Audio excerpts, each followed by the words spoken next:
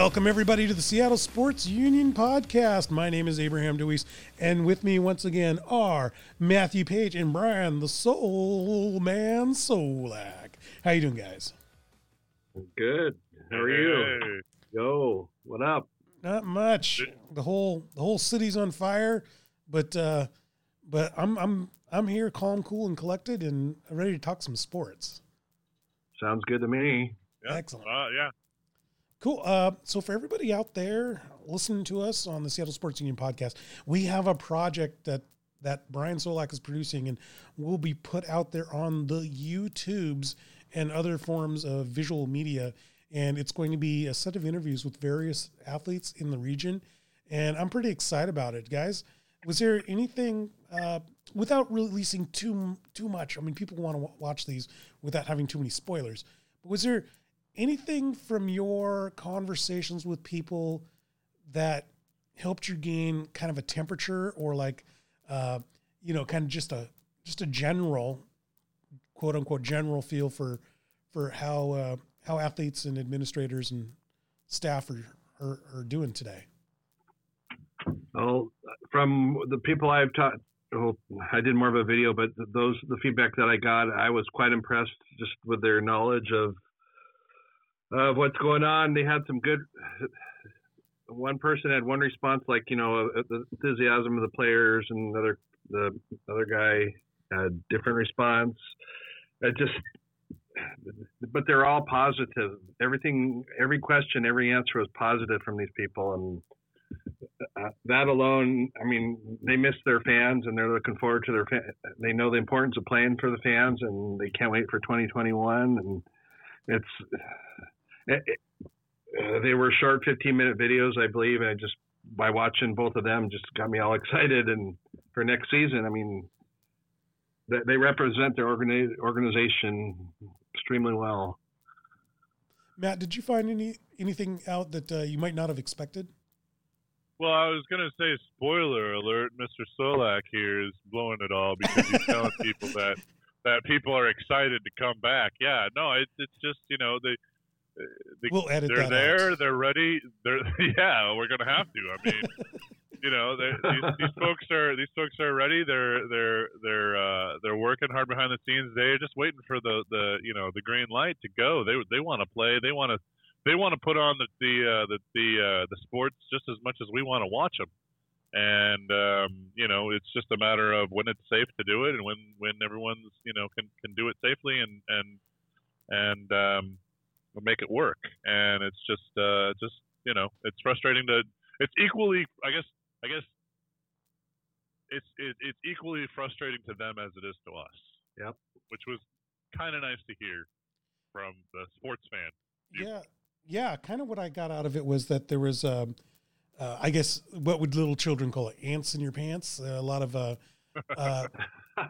desire to get out and go do the thing that they had been doing since they were 5-6 years old. And can't tell you what they do. That would be spoilers. Yeah, I don't want to tell you what they were doing. But no, you know what I mean? Like, this is a population, not just the athletes, everybody, obviously. It's a population that's been stuck indoors, and you have athletes training in their garage, unable to get to better facilities. And it's just everybody wanting to get out there and play. Like I kind of was wondering, if people were going into a state of like atrophy or maybe disinterest, but it's definitely not that. The passion is still there. That's fascinating. Absolutely. Yep. Okay, good. It sounded like Solack got up and left the room because he was just sick of hearing you spoil things. I had a barking dog. I had to take care of a barking dog. All right, guys. Well, let's take a look at, speaking of barking dogs, let's take a look at the Seattle Seahawks and their injury, their field, which is purportedly causing a lot of injuries. It's apparently a dog of a field. All right, that's a terrible pun, but I had no segue, guys. I had nothing. You gave me nothing but shutting up a barking dog. Anyway, Solack, you posted on social media through the Seattle Sports Union Facebook and Twitter. That's at Seattle Sports U. And, of course, look us up on Facebook and like us on Seattle Sports Union, our Facebook page. You posted an article that said something about CenturyLink Field being the worst field for injuries in the whole NFL. What was that all about? Yeah. It was an article. I mean, someone who had no time, a bunch of time on their hands wrote. And I'm not going to get into all the scientific figures that they came across, but they say playing on Seattle on the synthetic turf causes the most injuries in the NFL, and it's usually earlier in the game than later in the game. And I mean, what a stupid article, and it's not. Like I said, it's not a proven source, so I don't get it.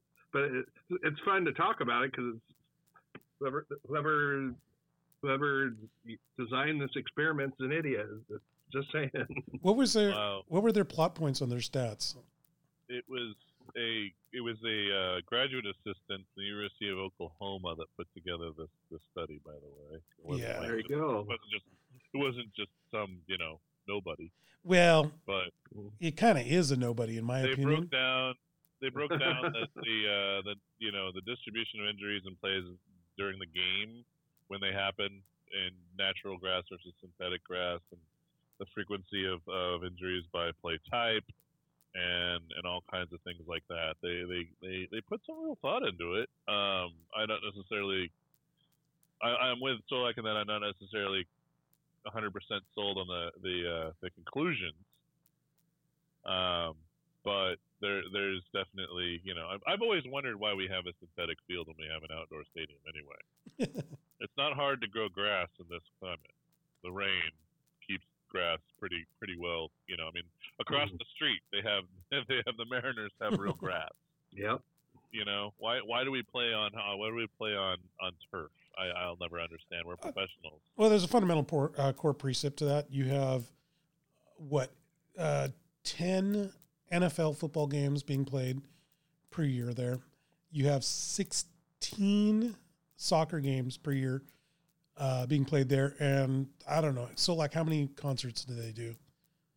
How many? Oh, I'd say at least anywhere from, I've seen one year they did like 10. So anywhere from 5 to 10 a year. So you got that, and then you have monster truck rallies and boat shows.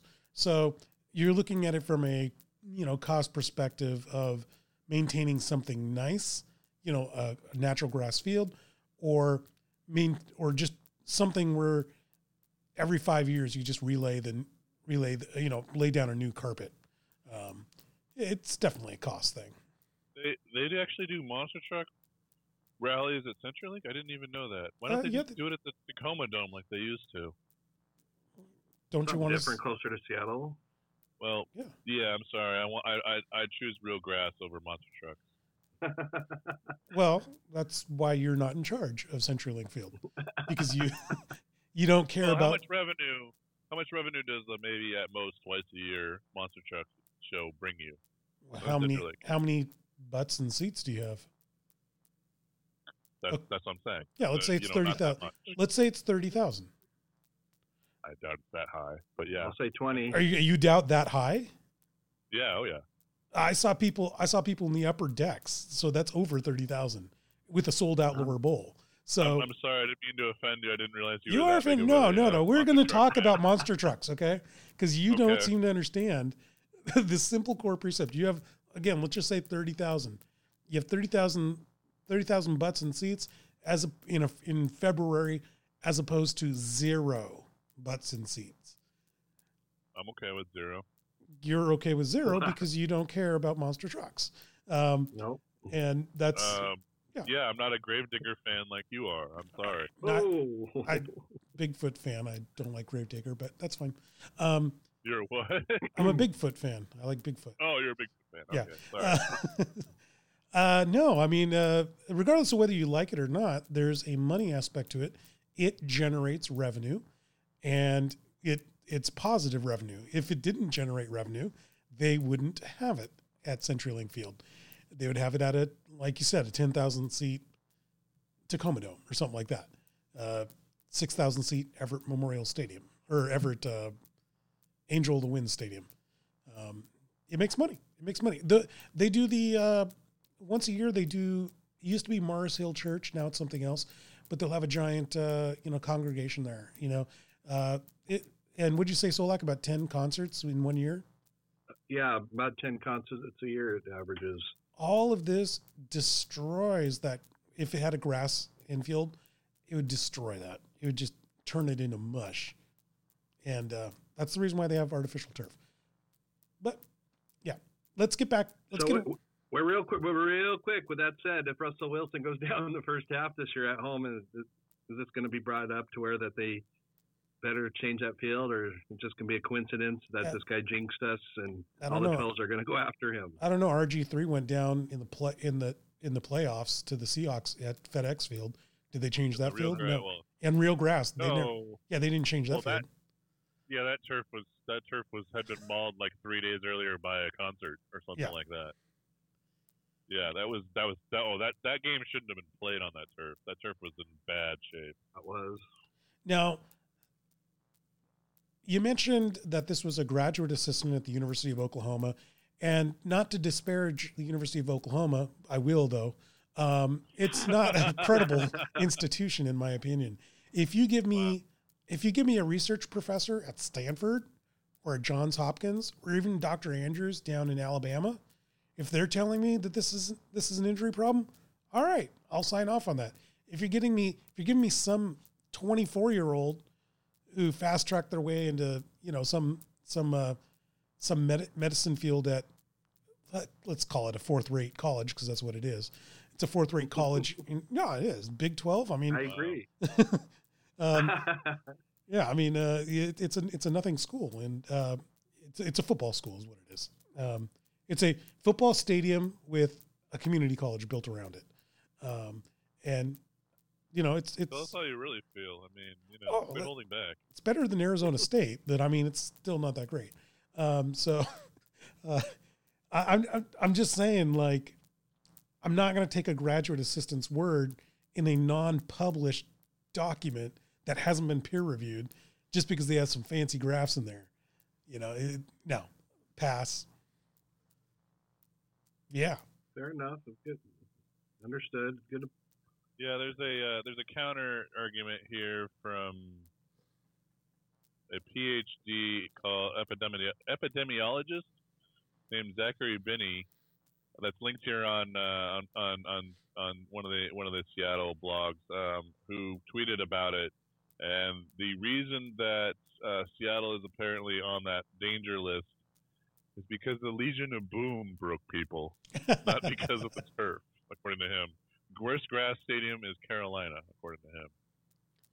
Well, so there's different opinions on this data, as I'm saying. Well, they were also taking different interpretations. They were also strictly. This was hard for me to find, but they were strictly looking at below the waist injuries, so leg injuries, right? Yeah. I didn't see anything about concussions. I didn't see anything about shoulder injuries or anything of that sort. And they also ruled out, if I remember right, they ruled out certain plays as part of the study. And the one thing missing that I really got irritated, and Solack, when you posted this on Twitter, I was ready to throw my computer out the window. They didn't say how long of a study this was. Exactly. I'm like, are you just basing this off of last year? Are you basing this off last 5 years, last 10 years? How what's the range that you're basing this off? And I couldn't find that anywhere because this has not been published in any journal. So yeah, I'm angry. I'm angry at the graduate assistant. I'm angry at the world. I want to get on that space shuttle and just leave this planet like those two guys did. Yeah, those two guys, they're lucky. They left Earth.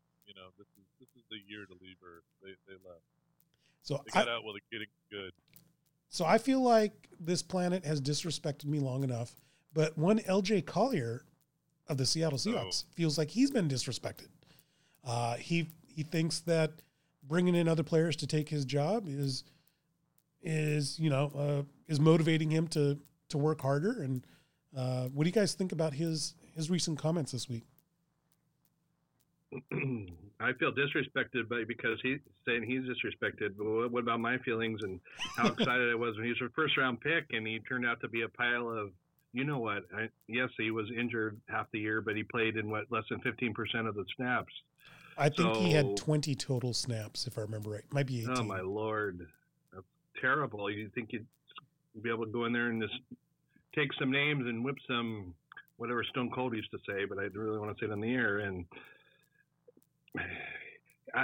he just needs to shut up and go do his job, and hopefully he comes into the season focused and healthy, and he proves us wrong. But disrespected, that's a bunch of bull. Matt, is that the bottom line because Soulman said so, or do you have a different opinion?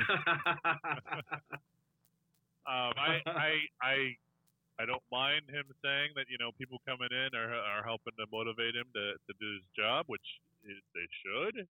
That is the proper attitude to take about it. But put up or shut up is my dude, you can't talk smack when you haven't done anything at all at the real level, the NFL level, and we haven't seen you, and by definition that makes you a disappointment for a first round pick. Yeah, you might develop and be awesome, but until you do, you're gonna have to deal with the harsher critics and the louder noise from the media now that you're playing at a professional level. So my advice to him is to sit down and shut up and keep his mind on the game and show us the results on the field. And if he does, then the noise will go away.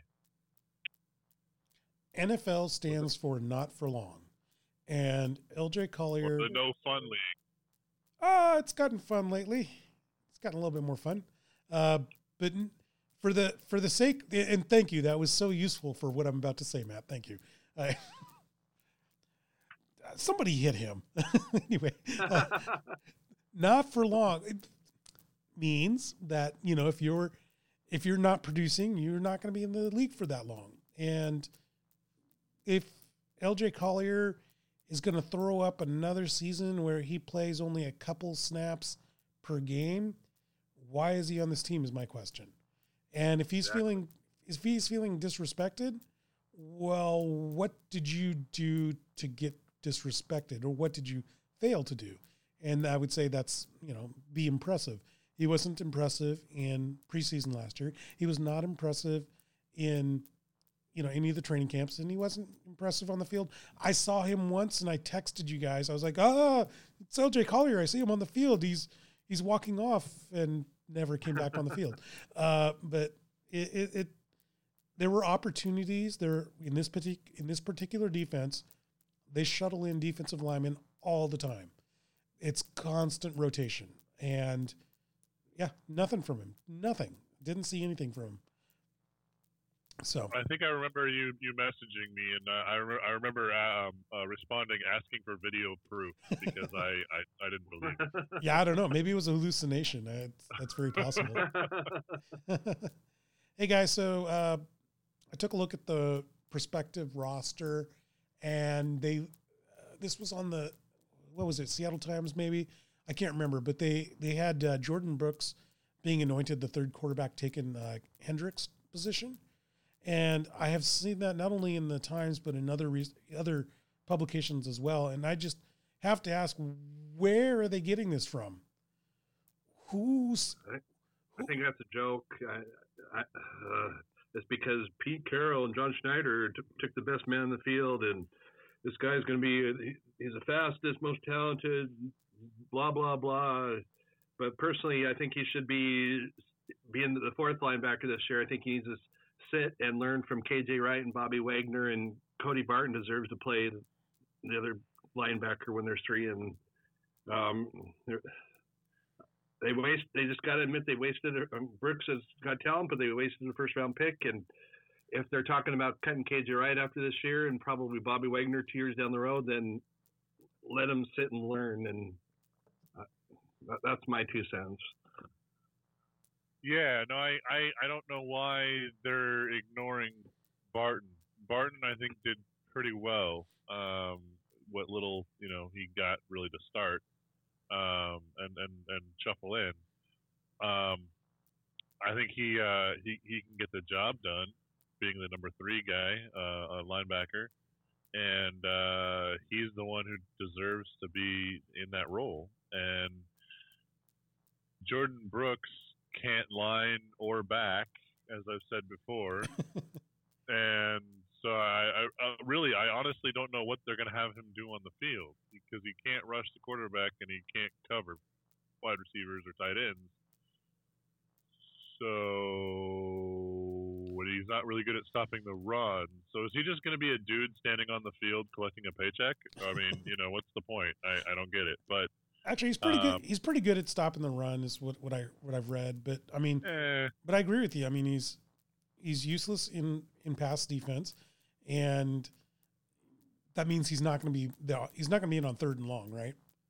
Nope. He's not a down lineman for the edge rush. So that means he won't be in there either. He might be like a first down guy, but we have Bruce Irvin, and this really kind of confounds me. On rushing downs, wouldn't they have Bruce Irvin in there playing that? Probably, that spot. We didn't sign Irvin for $6 million for the year to not play. I mean, yeah, they're going to rotate him in, and oh, great, he can play the first down. Okay, well then that's only a quarter of the snaps of the game. I mean, and that's what confuses. That confuses me. That's not enough. And like you guys said, or are we just deciding Cody Barton's nobody? Apparently so. I like Cody Barton. I think he's got potential, and I'm looking for good things from him this year. I mean, he's learning from 2 of the best in the business. There at KJ and Bobby, and I think he's earned the opportunity.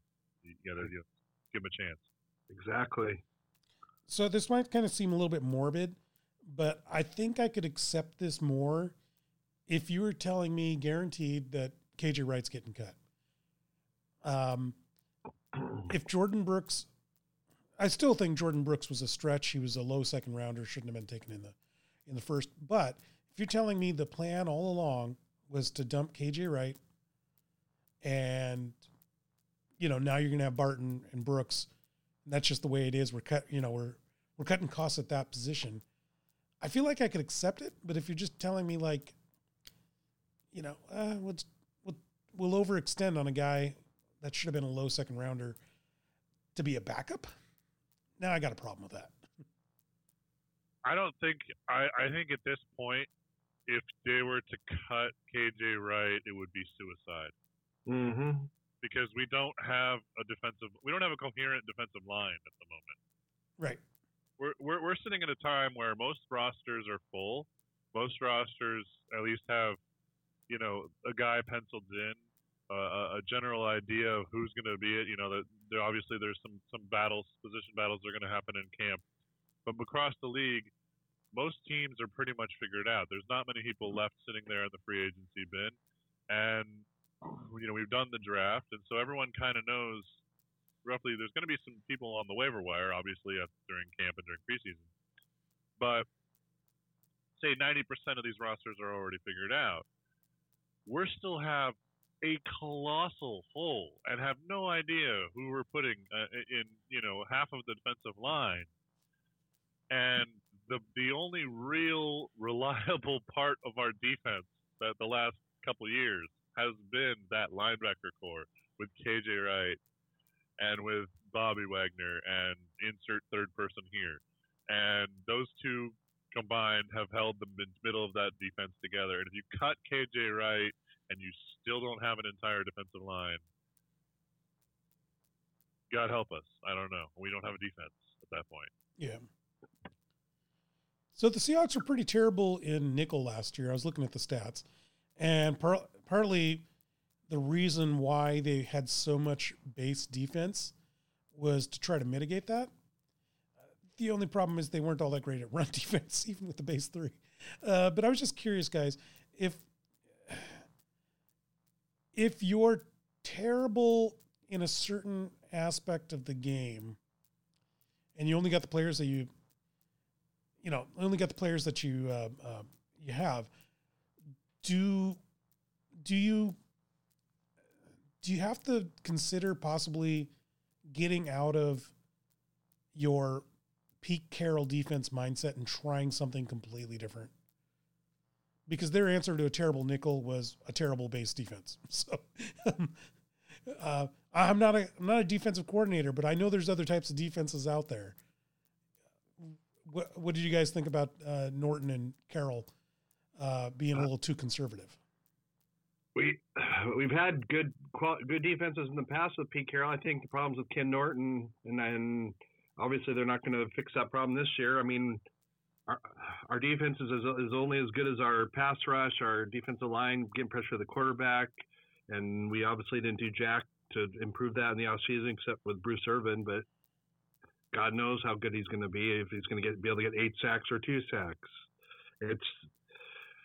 They didn't do anything to improve the team on defense, and like I said, if the defensive line doesn't step it up, if they don't get one of these free agents, it's going to be the same as last year. We're going to have to win the football games 31-28, or it's going to be high scoring. We're going to have to rely on Russell Wilson coming back in the fourth quarter. Our defense is puke. I don't know how else to say it. They need to get the right players in the right positions. I don't have a problem with our coverages, our zone, man-to-man, what you're talking about, and the nickel. But I think we have the athletes there, but we have just stupid coach that doesn't know what the hell he's doing. Matt, is Solack correct? Is our defense puke? I was going to say our defense is so bad it's frustrating. Solack, he can't even express himself. He was he said his puke. He said his puke. How angry and frustrated he was. I think our defense, I don't think necessarily the talent is puke. I think what it is the way they build it is. I think what you do is you set out to build a type of defense and a way of doing things. But ultimately, you have X players. And X players are best at X type. And you flex your plan and build your plan about what your strengths are. And we don't do that as a team on our defense or on our offense. And it's always bothered me. That's one of the things that I've always admired about the Patriots, even though I hate them because they've been so good for so damn long. But that's one of the good things that Belichick can always do is he either finds the talent to run the offense he wants, or he modifies everything to fit the talent that he has on the roster. And that's how he's so good. He takes advantage of what they have. And we don't do that. We don't go, okay, well, we're really bad at the zone or something like that. Let's go man to man, or let's hey, we don't have the packages to run the big running up the gut like we need to. We needed to go to a more finesse run game. No, we're just going to keep running up the middle. We don't adapt, and that's the frustration. And I don't think that what's his name, Ken Norton, is capable of adapting either. Nope.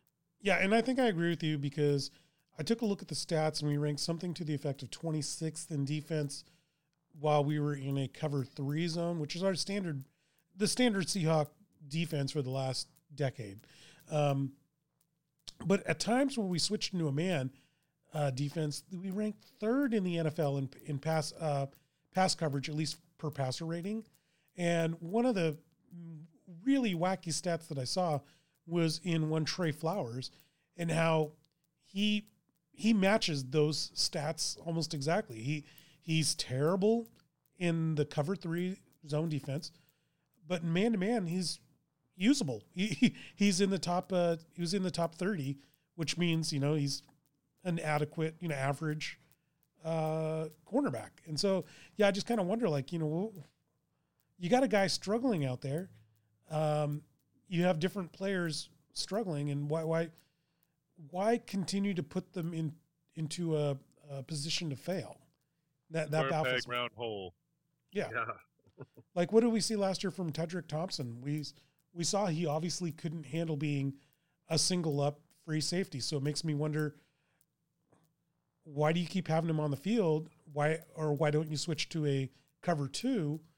Something that won't, something that'll help him out. In other words, and that just put your players in a position to succeed. Yeah. But I We feel weren't doing that last year, and we're not. We haven't in the last couple of years, at least. yeah, and it's just fascinating. We keep going to the playoffs to spite ourselves. I think the answer to that question is Russell Wilson. Yep. I mean, that's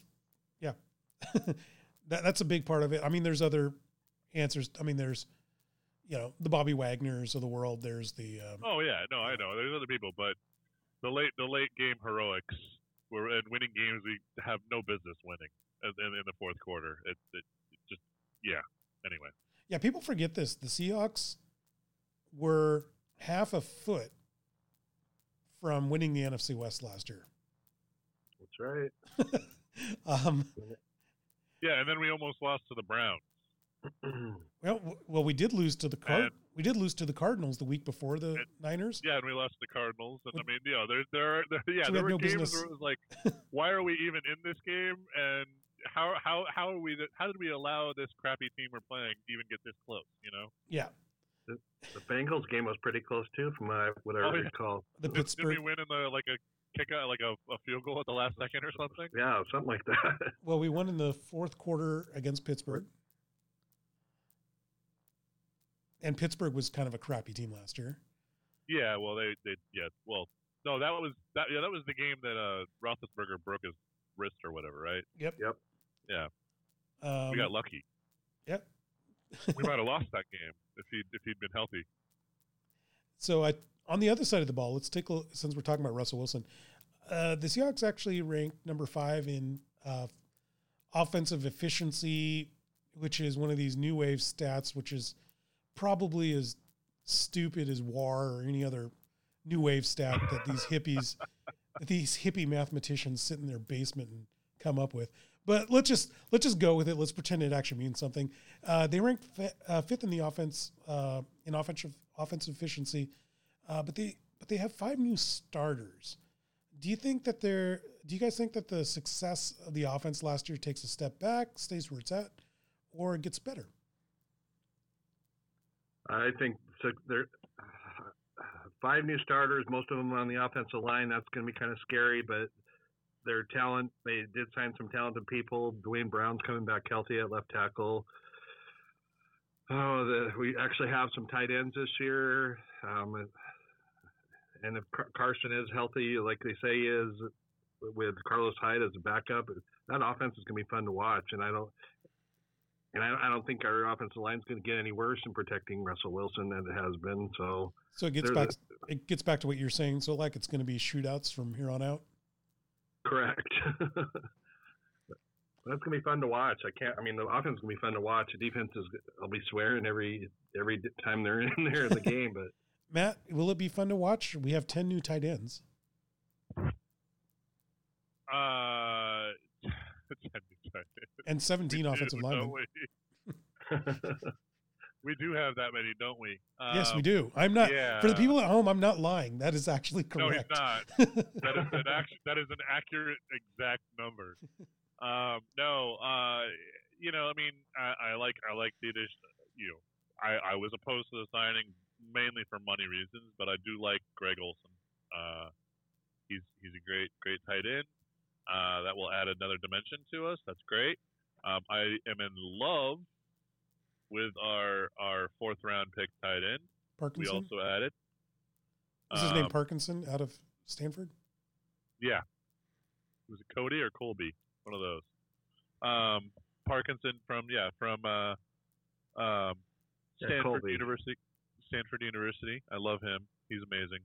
And we're going to start to see him, but he probably won't make a real impact until another year down the road. It's just the way wide receivers work in the NFL. I have some concerns about the depth of our wide receiver core, though.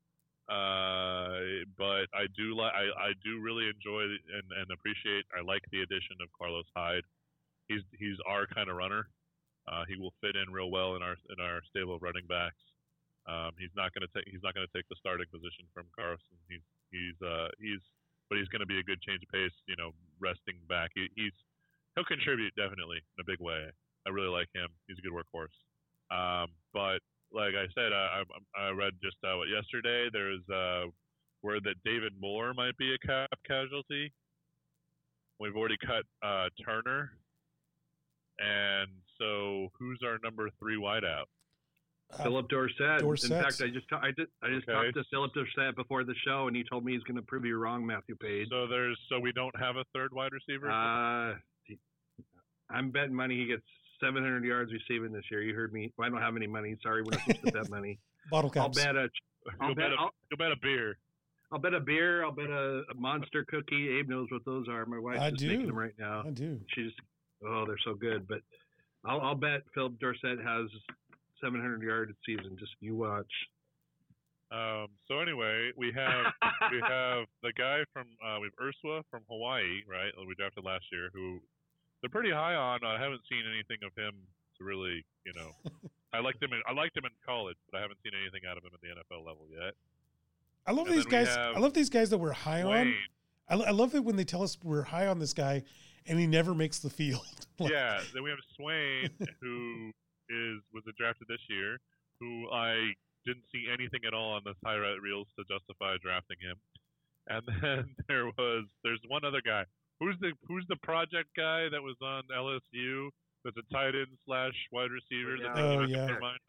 Yeah, the last guy. Yeah. He had all of 15 plays of time on the LSU team last year. Well, I believe his big claim to fame is he was the backup to Randy Moss's son, or something like that.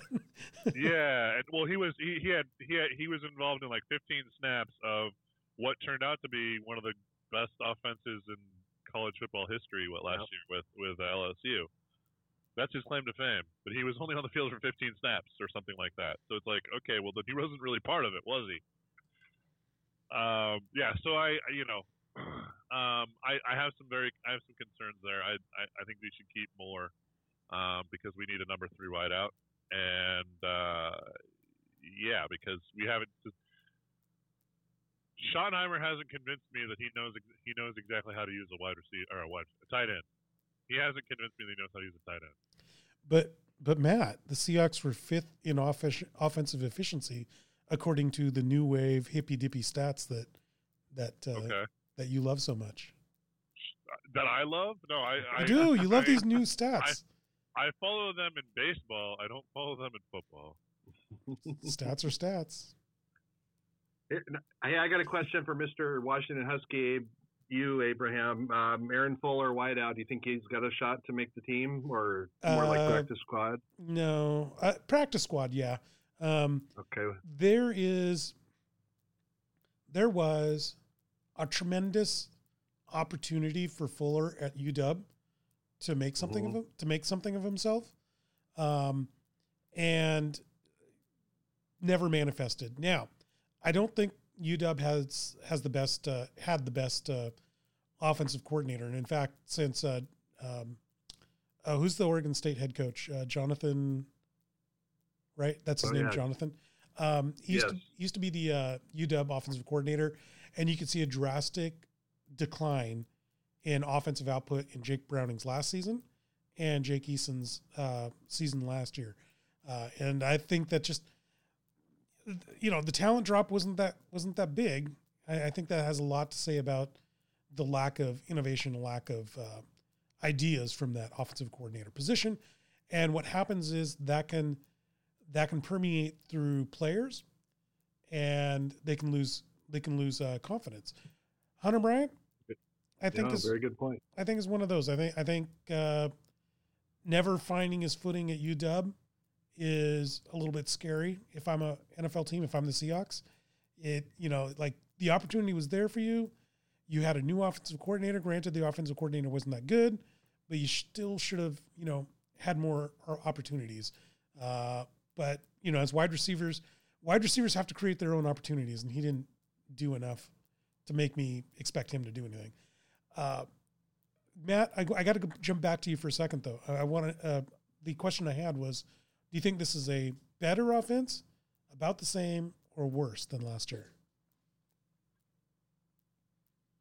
I think it's more well-rounded, and I think it's better. I think it's improved. Cool. I think I agree with Matt on this one. I don't agree with him on our state of the situation for wide receivers. I am and always have been of the opinion you can just invent wide receivers if you have a superstar quarterback, and that's what we have. Carlos Hyde is good, and he's an upgrade from Rashad Penny. I'm done with Penny. I don't know about you guys, but I'm kind of sick of him. I am. No comment. I think we got our answer. I think that was a wasted first-round pick, and I agree with you guys. The tight end position has been upgraded. I got to jump back to Olsen for a second. I love that we picked up Olsen. The subsequent free agents afterwards has been really bumming me out. And if you tell me we could drop Olsen, go back and do it all over again, I'd say drop Olsen and go get a defensive lineman. Yeah, go build that defensive line. I was under the pretense though that okay, we're adding Olsen, great, and now we'll go add off a defensive lineman. That didn't happen. So, yeah, I'm a little bummed by how that manifested. Yeah, if I could go back, I'd take that money, not sign Olsen, and maybe you pick up Luke Wilson like they wound up doing, pair him with Parkinson, and Disley's coming back halfway through the season. Call that good. Spend a lot of money on the defensive line, and call it good. Yeah. That's what I would have done. So, NFL.com says that the Seahawks are going to miss the playoffs. True story? As we discussed a few weeks ago about the schedule, I still stand that they'll make the playoffs and go 11-5. I think NFL.com is once again bored and trying to piss people off. So that's...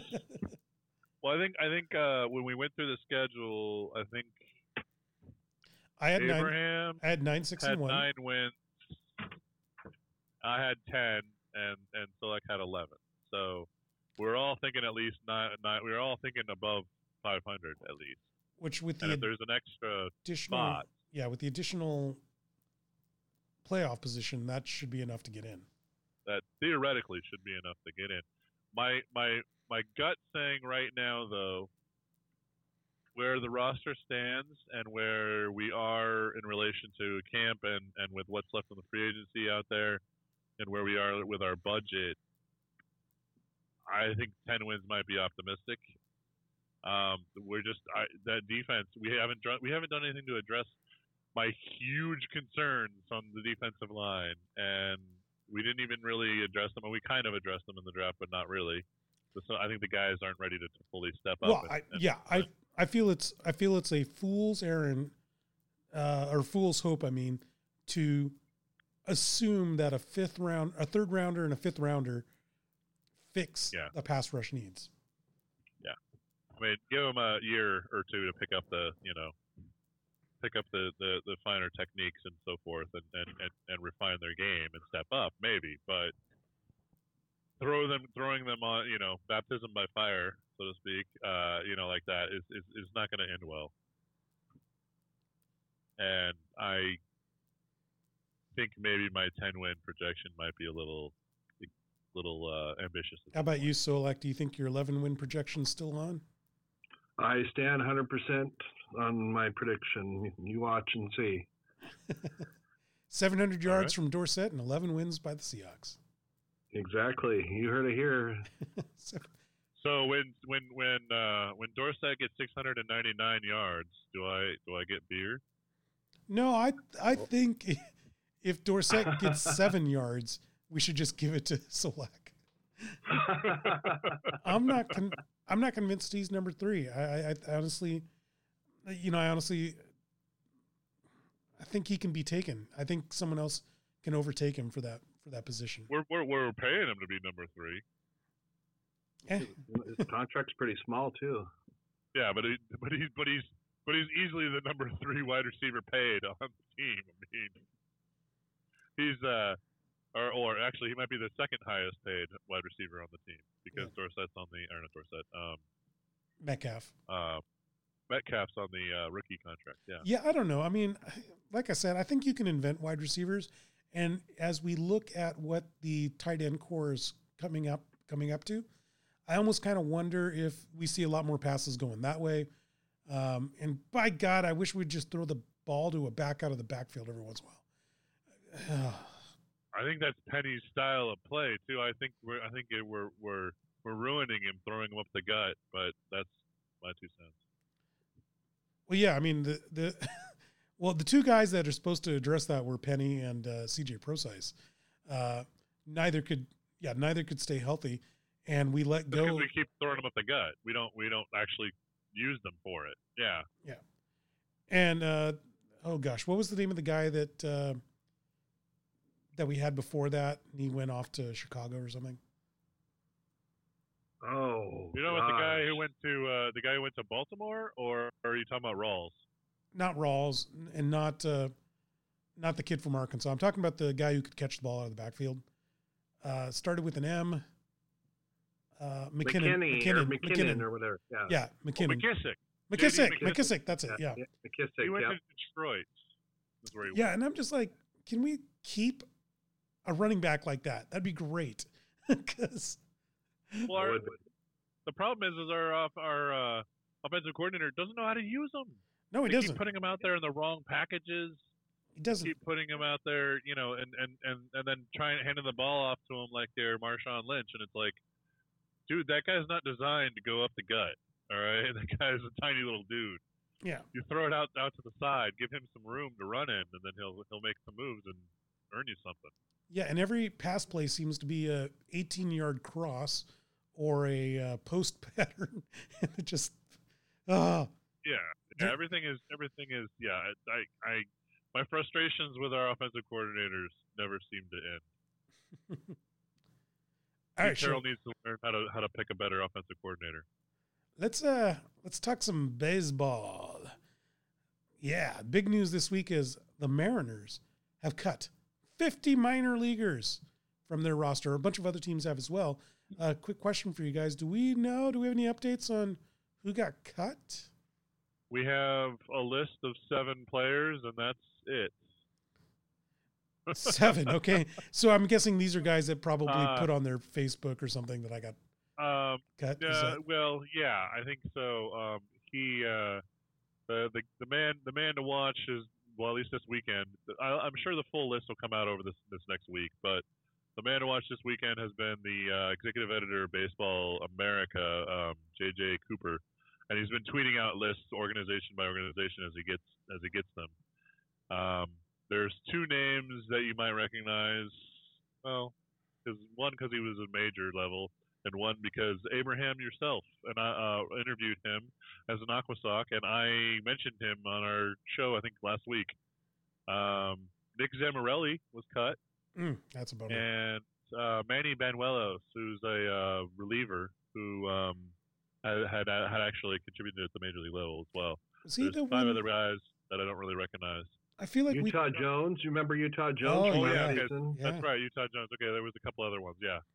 But we still, the vast majority of the 50, we don't know. Still, we'll find them out this coming week. What does that? There's going to be people on that list that we know and we have interviewed, and we're going to be bummed. What does that leave as far as the total quantity of Mariners, be it major league or minor league? What's the total roster size now? You mean the major league squad? Plus minors. None of them are on the 40-man. Plus minors. So, I mean, is it 40 or is there more than 40 left? Well, it's 50 plus that are being cut overall from the minors. And you've got to remember that there's the Dominican Academy. There's the rookie league in Peoria. There's the Aquasox roster. There's and then you go up above that. You've got 2A rosters, and you've got a AA roster, and you got a AAA roster. And each one of those can be about 25 to 30 players. Okay, so you're looking at 1, 2, 3, 4, 5, 6, 7. That'd be 7 times what? 30? Who's got a calculator? 7 times 30 is 210. 210.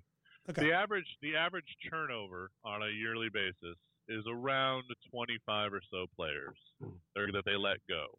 However, 50 is unheard of.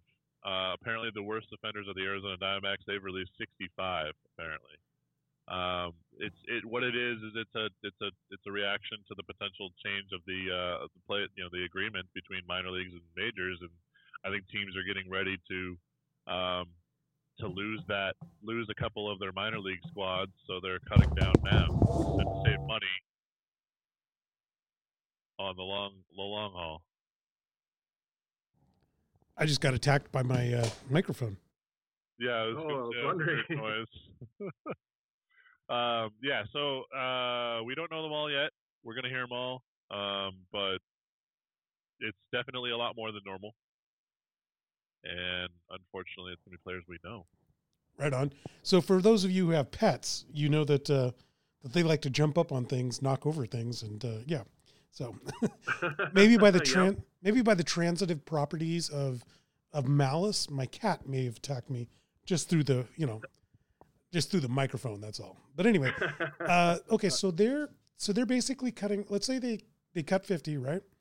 That's the equivalent of what, 2 minor league teams. That makes a lot of sense to me, because they're going to ditch their West Virginia team. Supposedly, West Virginia Power are among the teams targeted to be shut down. Okay, and then trimming off the fat from some of the other teams. Then. Well, then you have the yearly cut turnover, because the draft is happening the next week or so, and they're only doing 5 picks in the draft. There will then be an extended undrafted free agent period where they can sign all the players that didn't get drafted. So they're still going to probably sign as many as they normally would. So the net loss is probably 25 then. Overall, yes. Basically, they're getting ready for they're moving forward like the plan is going to happen, where they cut all the minor league teams down, even though that agreement has not happened yet, and minor leagues are still trying to stop it. The baseball teams are acting like it's going to happen. So Solack, the net cuts are probably around 25. When do the players usually get cut? Is it the off season usually, and that's why this just seems weird? Okay, I'm sorry. Can you repeat that? Oh yeah, not a problem. When does a minor leaguer usually get cut? Are we just seeing it at the weird time of the season, or is it normal for cuts to happen in the summer? From my experience, they usually wait. They do minimal cuts during the summertime, and it's more at the end of the season, like come August, September, depending on how long these teams go in October. So it's really rare. This is a different year, as we all know. It should go back to normal, but it's just a weird time for it. Yeah, the timing is a little strange on it. So what's the deal with the Athletics screwing their minor leaguers? I mean, they're cutting about the same quantity as the Mariners, but there's some sort of weird thing where those players now don't even qualify for unemployment. No, they're not. They're not. They are going to cut some players, but what they announced is that they're not going to pay their minor leaguers, because they're expecting there to not be a minor league season. And so they're just not going to pay them. However, these players are under contract, so they cannot leave and they can't go negotiate and play for another team. So they're technically still employed, so they can't file for unemployment.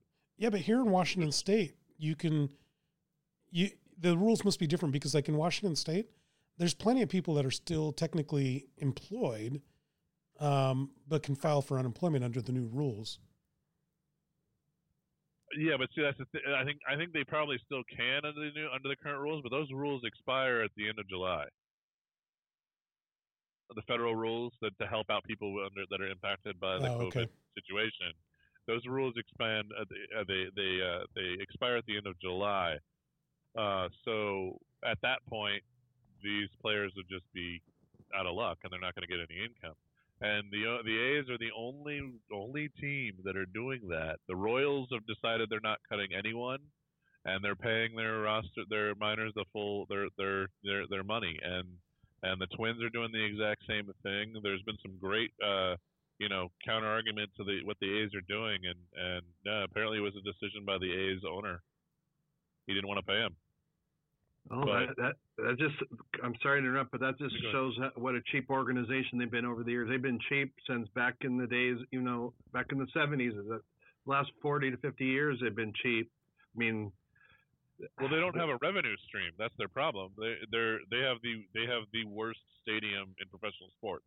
Agreed, and they're finally getting their new stadium built, but I still think they've been cheap over the years. I know they don't have the revenue to keep it. The only thing they got is they got the quality coaches who can develop these young guys and brings them up, but they have to, trade them off after a couple of years when they want the big contracts.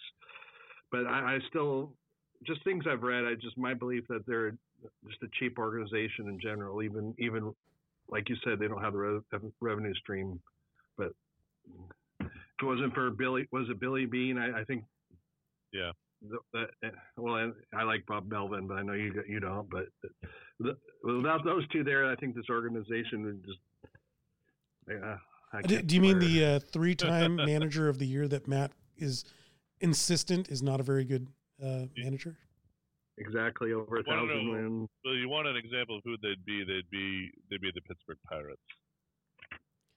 That's not a very poorly run team that continuously milks the revenue sharing agreement for money and intentionally doesn't build their roster up and pay their people money just so they can pocket the money. The owner has been accused of that in the past.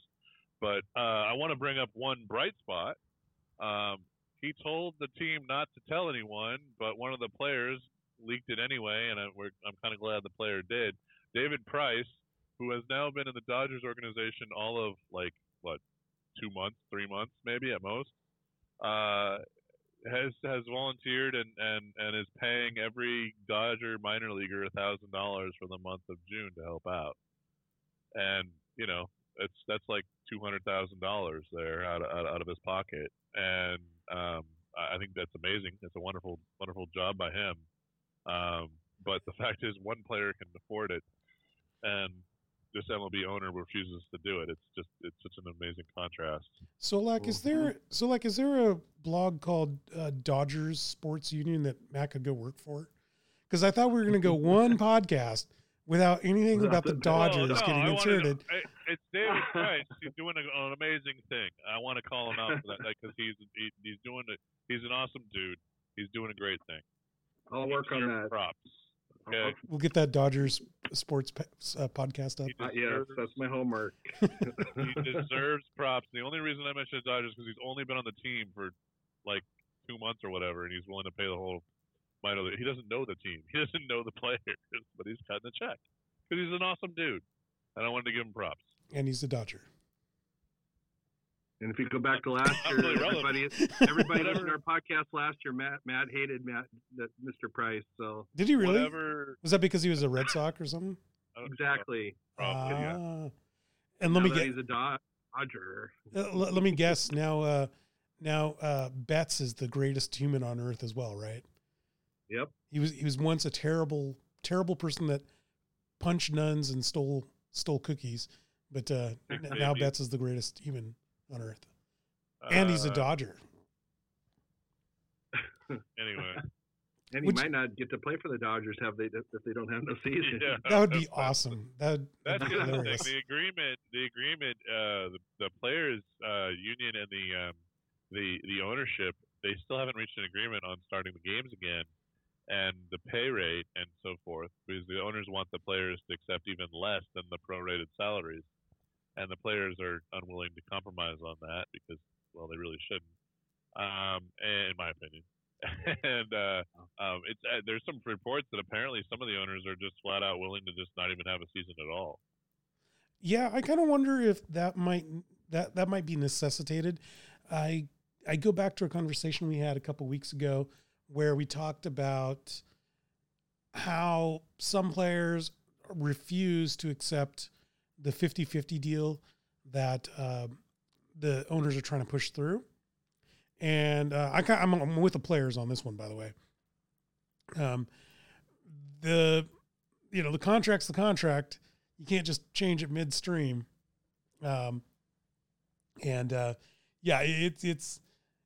It's a scenario where I don't see those MLB players who are making lots of money wanting to come back and get paid, a pittance, basically. Well, they have an argument. They're, as much as everyone complains about how highly paid the athletes are these days, when you look at the amount of money Major League Baseball makes, the players themselves only get something like 25% of the revenue. The rest gets pocketed by media companies and by the owners themselves.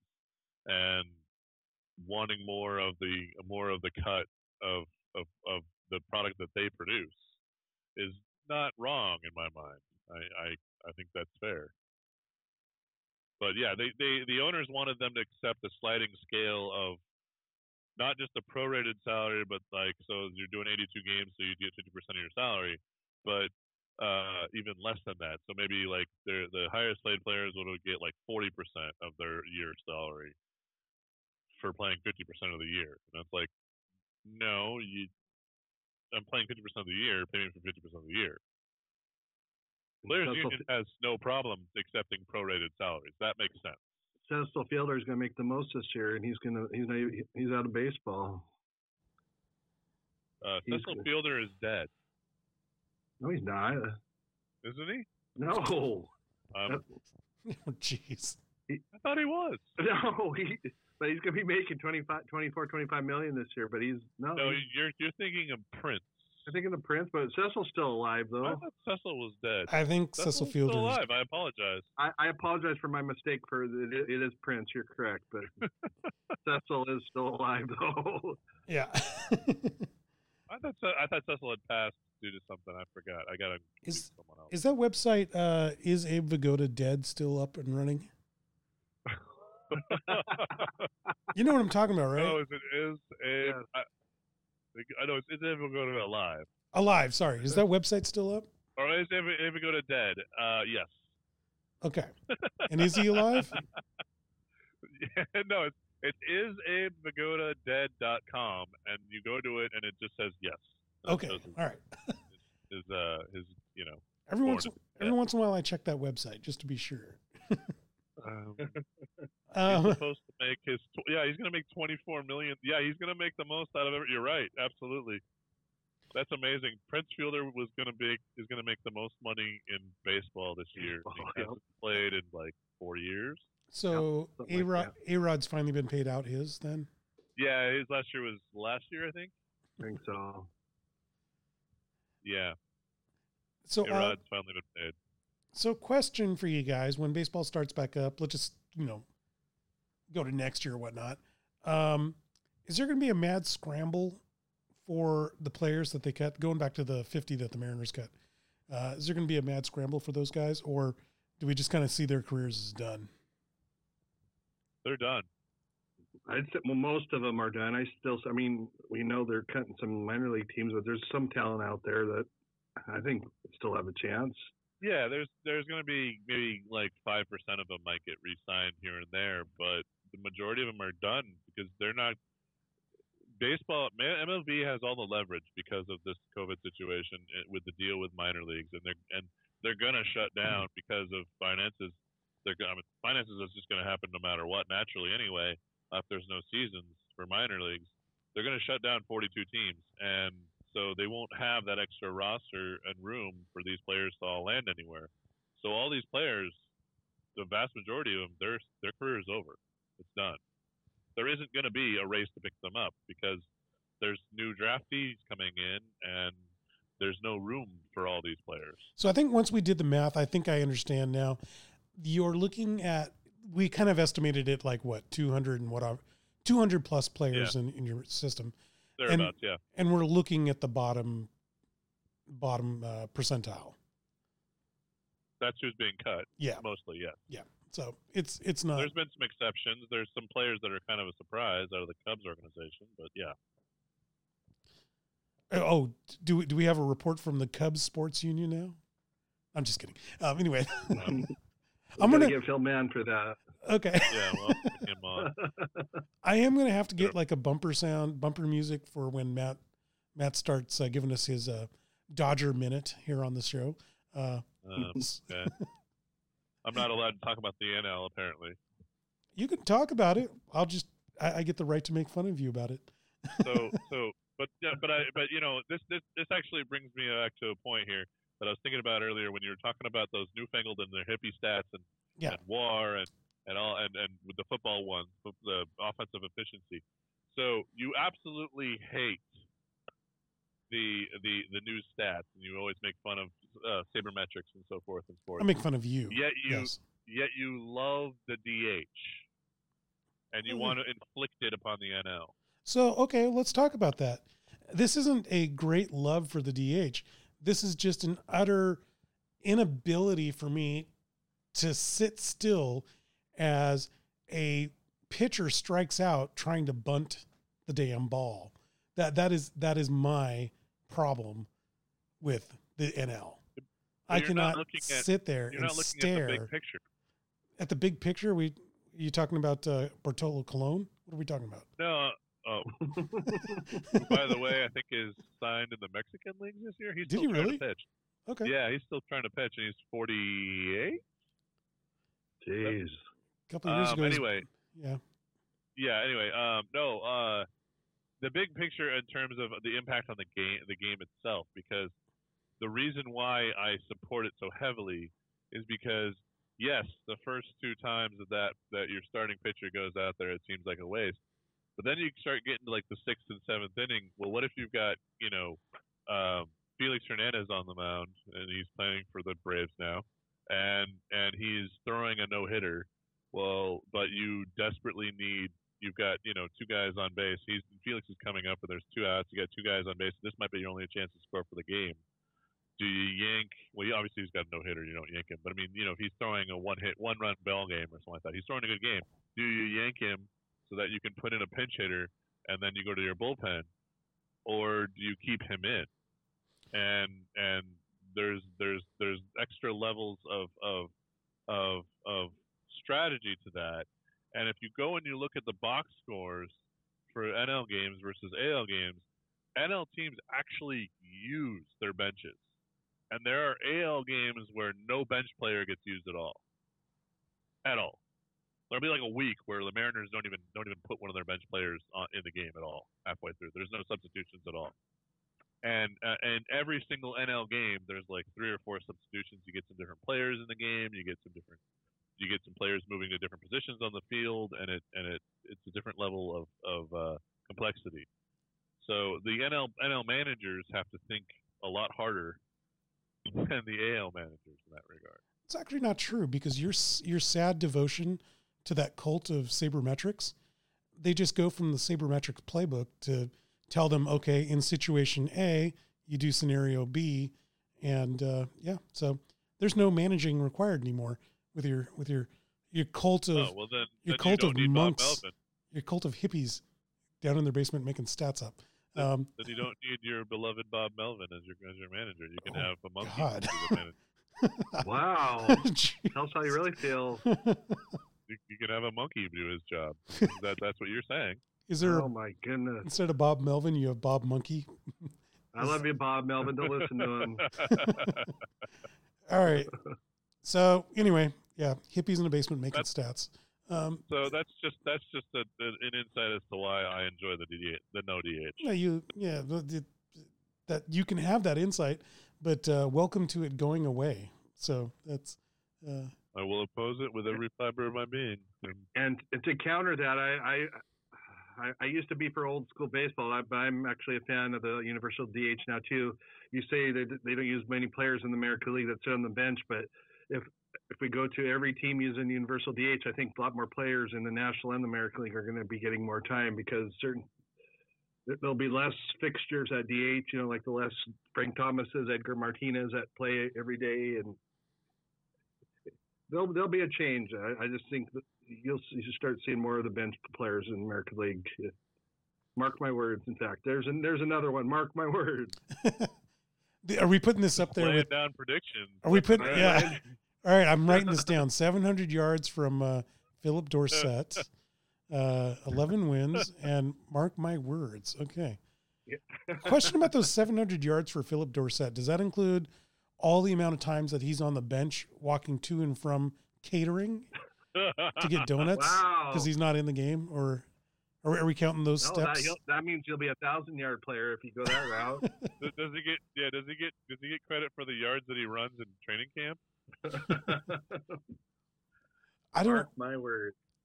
Not to harp too much on it. I just the reason why I'm not believing the whole 700 yards for Philip Dorsett, I don't think third wide receivers on the Seahawks get those type of yards. It just they don't. And yeah, I'm just not certain that Schottenheimer. I don't think he's going to break out of his stoic old mindset ways. Anyway, let's get back to baseball for one last second before we got into too much Dodger talk and Matt's hatred for Bob Melvin, unusual hatred for Bob Melvin. You act like I just sit around all day going, God, I hate that guy. I think you do, don't you? He just doesn't come to mind. I don't think about Bob Melvin. All right. I could see you though when the Dodgers are playing the Diamondbacks like 10 years ago. You probably jumped up from your sofa. I hate this guy. Just open up your window up there in downtown Everett where you live and just scream, I'm mad at Bob Melvin and I can't take it anymore. I feel like that's you, Matt. Is that am I wrong? Solack, yeah. Am I wrong? No, you're not wrong. Yeah. Well, you live close to Matt. You could probably hear him screaming obscenities about Bob Melvin. But anyway, let's move on to some other sports here. Did you guys see the NHL has talked about and most likely will implement a 24-team playoff? What do you guys think about that? I'm going to interrupt real quick. How many teams are in NHL? I mean, I read into it, but 31. Is it 30? 31. So 24 teams. Does that mean then they're going to go straight to the playoffs? They're not going to finish off like a few games for a regular season?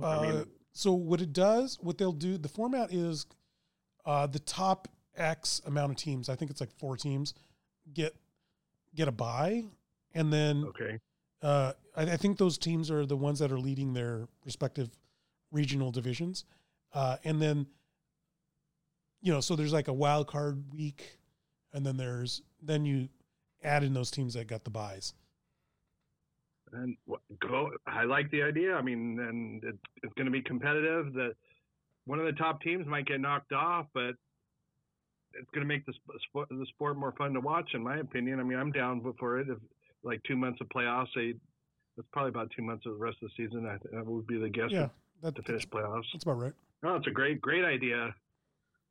Matt? Yeah, no, I'm on board. It's doing the like the World Cup, mini World Cup idea or whatever. Like MLS is planning on doing the playoff type tournament type thing also, and I think it's a good idea. I think salvage something out of this year.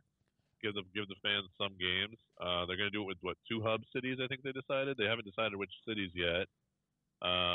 It'd be cool if Vancouver's on the list, but it'd be cool. But to go up and catch a game if the border was open, I think Canada's still blocking us from entering. Yeah. So I think it's a great idea. I'm on board. I love it. So what happens with the draft picks has been the big question. You end up with a team that one of those 7 teams may have missed it. You kind of know where they are, you just based off of their record. But what about the conditional draft picks for the remainder of the teams? So this is something that I had never really understood before, and I finally sat down and investigated and learned. So the conditional draft picks are you trade the draft pick, but you set terms that can alter the draft pick. Just kind of give people who don't know a rundown real fast. So like like, for example, the Canucks traded their 2020 conditional first round pick to the Lightning, who I think then later on traded it away afterwards. But the condition on it is if they had made the playoffs in 2020, then the pick would go to the Lightning, and if not, the 2021 pick would go to the Lightning.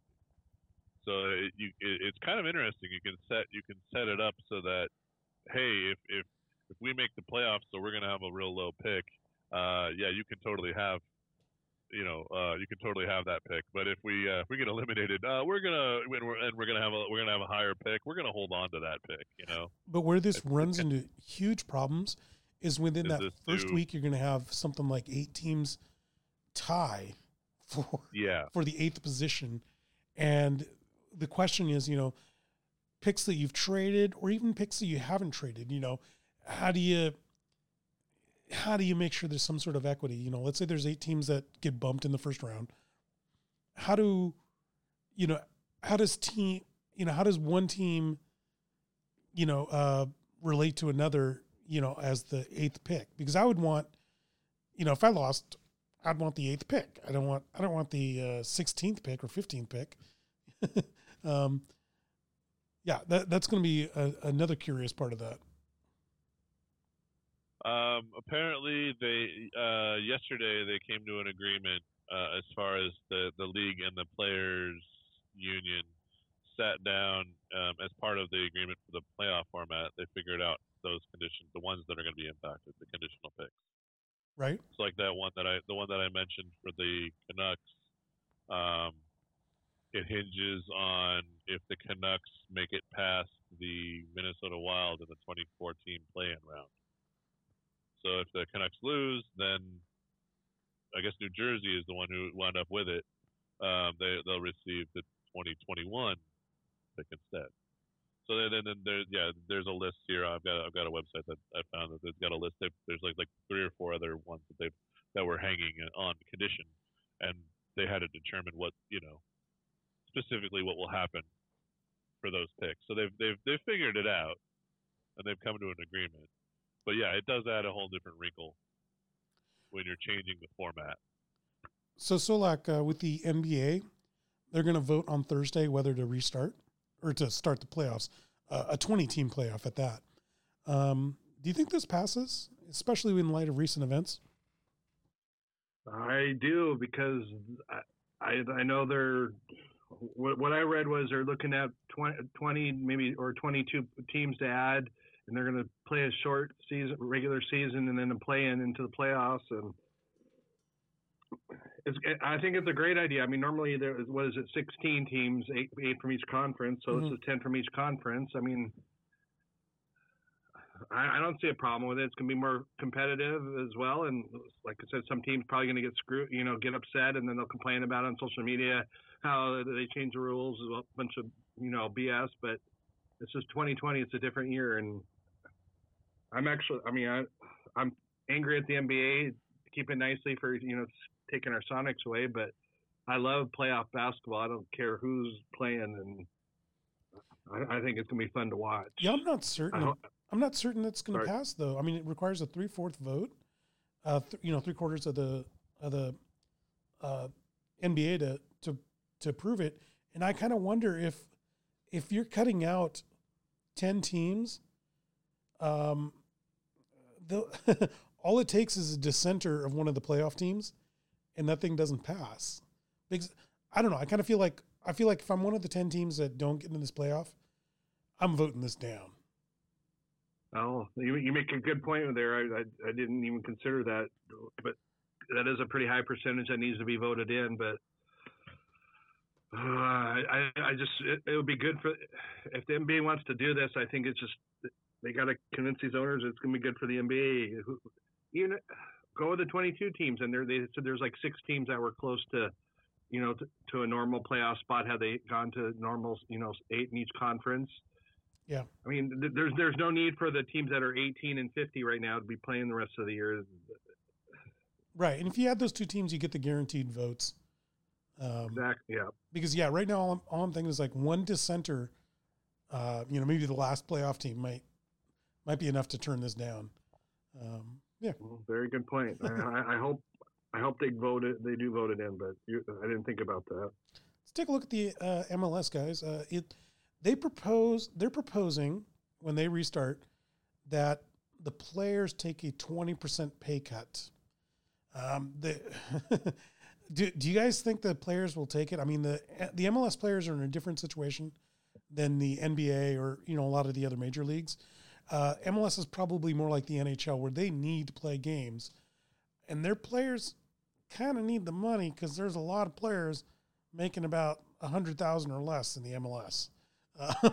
Do you guys think this causes a schism? Like, do you foresee some players taking the pay cut and some don't, or do you see them unifying together? And go ahead. 20% is big, but the honest truth is that is it? I'm not clear on this detail. Is it 20% of what they would make on a full year, or is it 20% per game? 20% off the prorated. So let's say that you're. So 20% lower what they would have been making if they played the same number of games. Yeah. Okay. Yeah. I don't think they should take it personally. I think it's going to be kind of tough, but at the same time, yeah, the leverage situation isn't as strong. Honestly, you're out there. It's a game you can do with more social distancing, so I guess you can argue that the danger is less than some of these other ones that are starting. But there's still some risk to it. So I still would, as a player, I don't think I'd accept that less than prorated. 20% is a lot of money. Are they getting paid right now to sit and wait for the league to come back? No. Then if they're not getting paid right now, then I think, geez. Yeah. That's a tough call. I mean, I don't think I would accept that either as a player. So that's a tough call. But can the owners do that? Can they do it anyways? I mean, how close is them? I mean, I know MLB they're close to having a strike here this year, next year. I mean, what's soccer like? In each of the sports, the owners can definitely do it if you're willing to foster that kind of incur the wrath. Yeah. In baseball, you could decide, hey, look, we're starting the season up, and Mike Trout, if you don't want to play, you don't want to play. Fine, whatever. And that's going to cause a huge problem, like you said, in a year or two when the CBA comes back up, and that could cause a strike and shut down an entire season. So are you going to, are you going to irritate people now to have a much bigger problem in a couple of years? In baseball, I don't think so.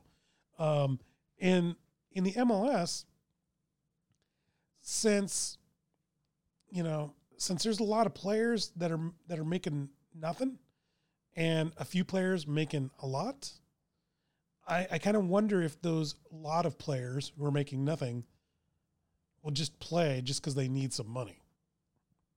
There's no middle class in the MLS. It's either, I kind of want, my thought is that's an easier union to break than the Major League Baseball. Good point. Does MLS? I know they're on ESPN, but do they have a big contract with TV too? I mean, are they bringing in the big bucks no matter what? It's of the major sports, it's the smallest. And I would say that revenue, they're about the same as NHL, but they don't have like the weekly NHL game. So they don't have the media deals that the NHL does. Yes and no. The NHL is unified.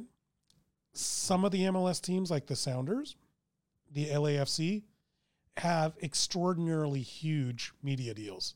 They're a lot like baseball. Some teams are just swimming in money because they own their own network. And then you got teams like Cincinnati who aren't making anything, and they're playing in a state with another team, and they're really reliant on those gate receipts. Yeah. That's tough. It is tough. I mean, you got like the NHL and NBA where all the teams share the revenues from ESPN and from, what other networks there are. But yeah, no, MLS and MLB have I'm not going to say it's the worst, because for some teams it's great, but they do have the biggest disparity amongst teams as to how much revenue is coming in. Okay.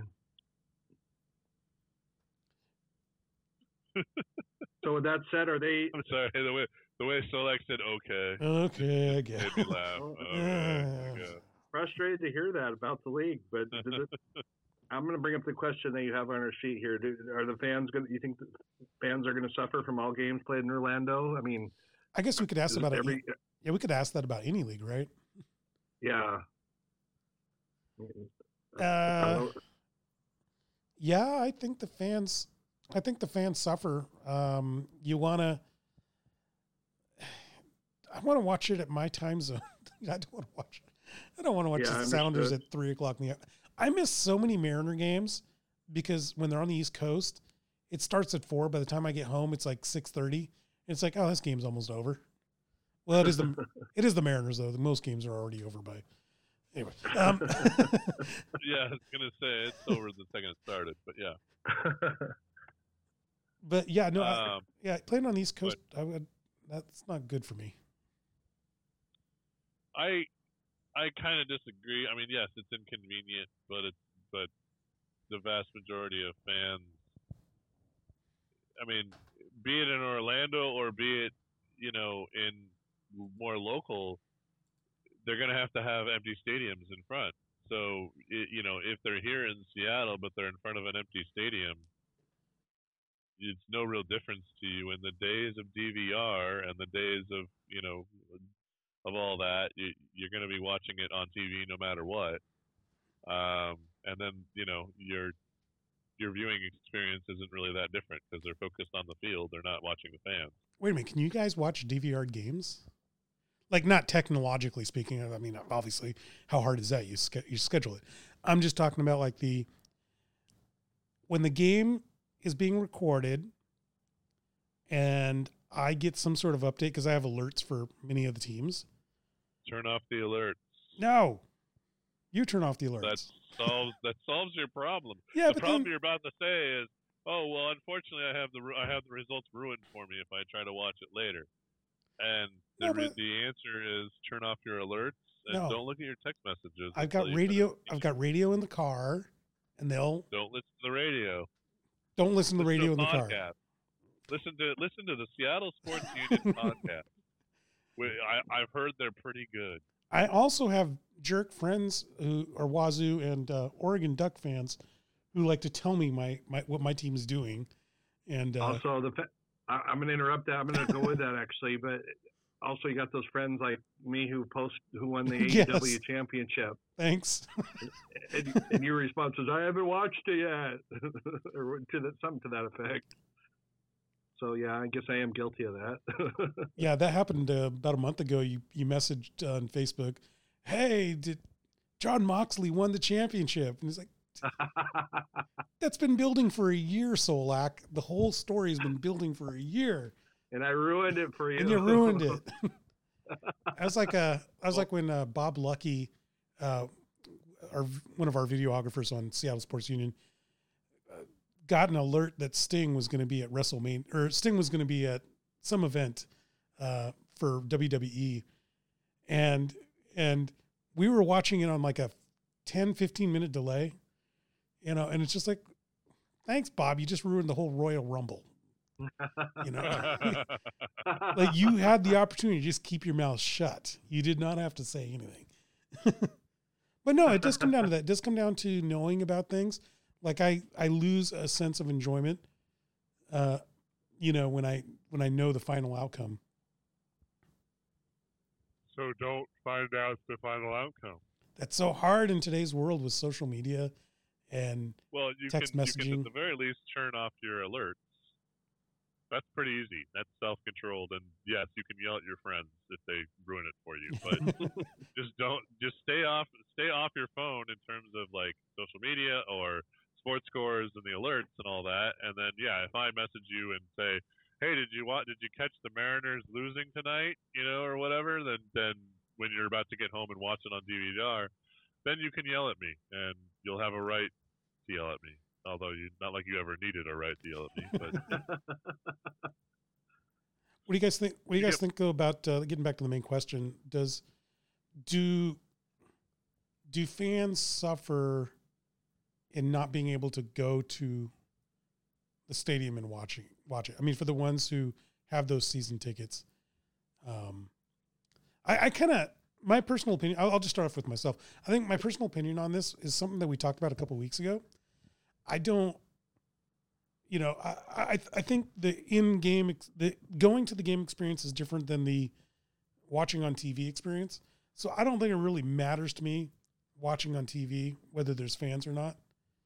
But I do feel like there's people who just aren't getting the release that they need by going to events like this. And I feel bad for people who consume sports that way. And, that's, not that that's a bad thing. I'm not saying like consuming sports by only going and not watching on TV is a bad thing. It's just what they prefer to do. And like, I do feel bad for that segment of fans. Yeah, it does hurt them. It sucks for that. You're good. It does suck for them, but the reality is this is the lost year. This is a one-time thing. Hopefully, knocking on wood. That I think this is a one-time situation, and next year we'll hopefully be at the point where we have a vaccine or we have a better understanding and a way for everyone to go out and get back into the stadium and at least do maybe a half full stadium or something and get back out there. This is an extraordinary circumstances, and we need to recognize this is a one-off thing. This is not. But it isn't. There's going to be a new norm with a new set of rules that'll change that in-game experience.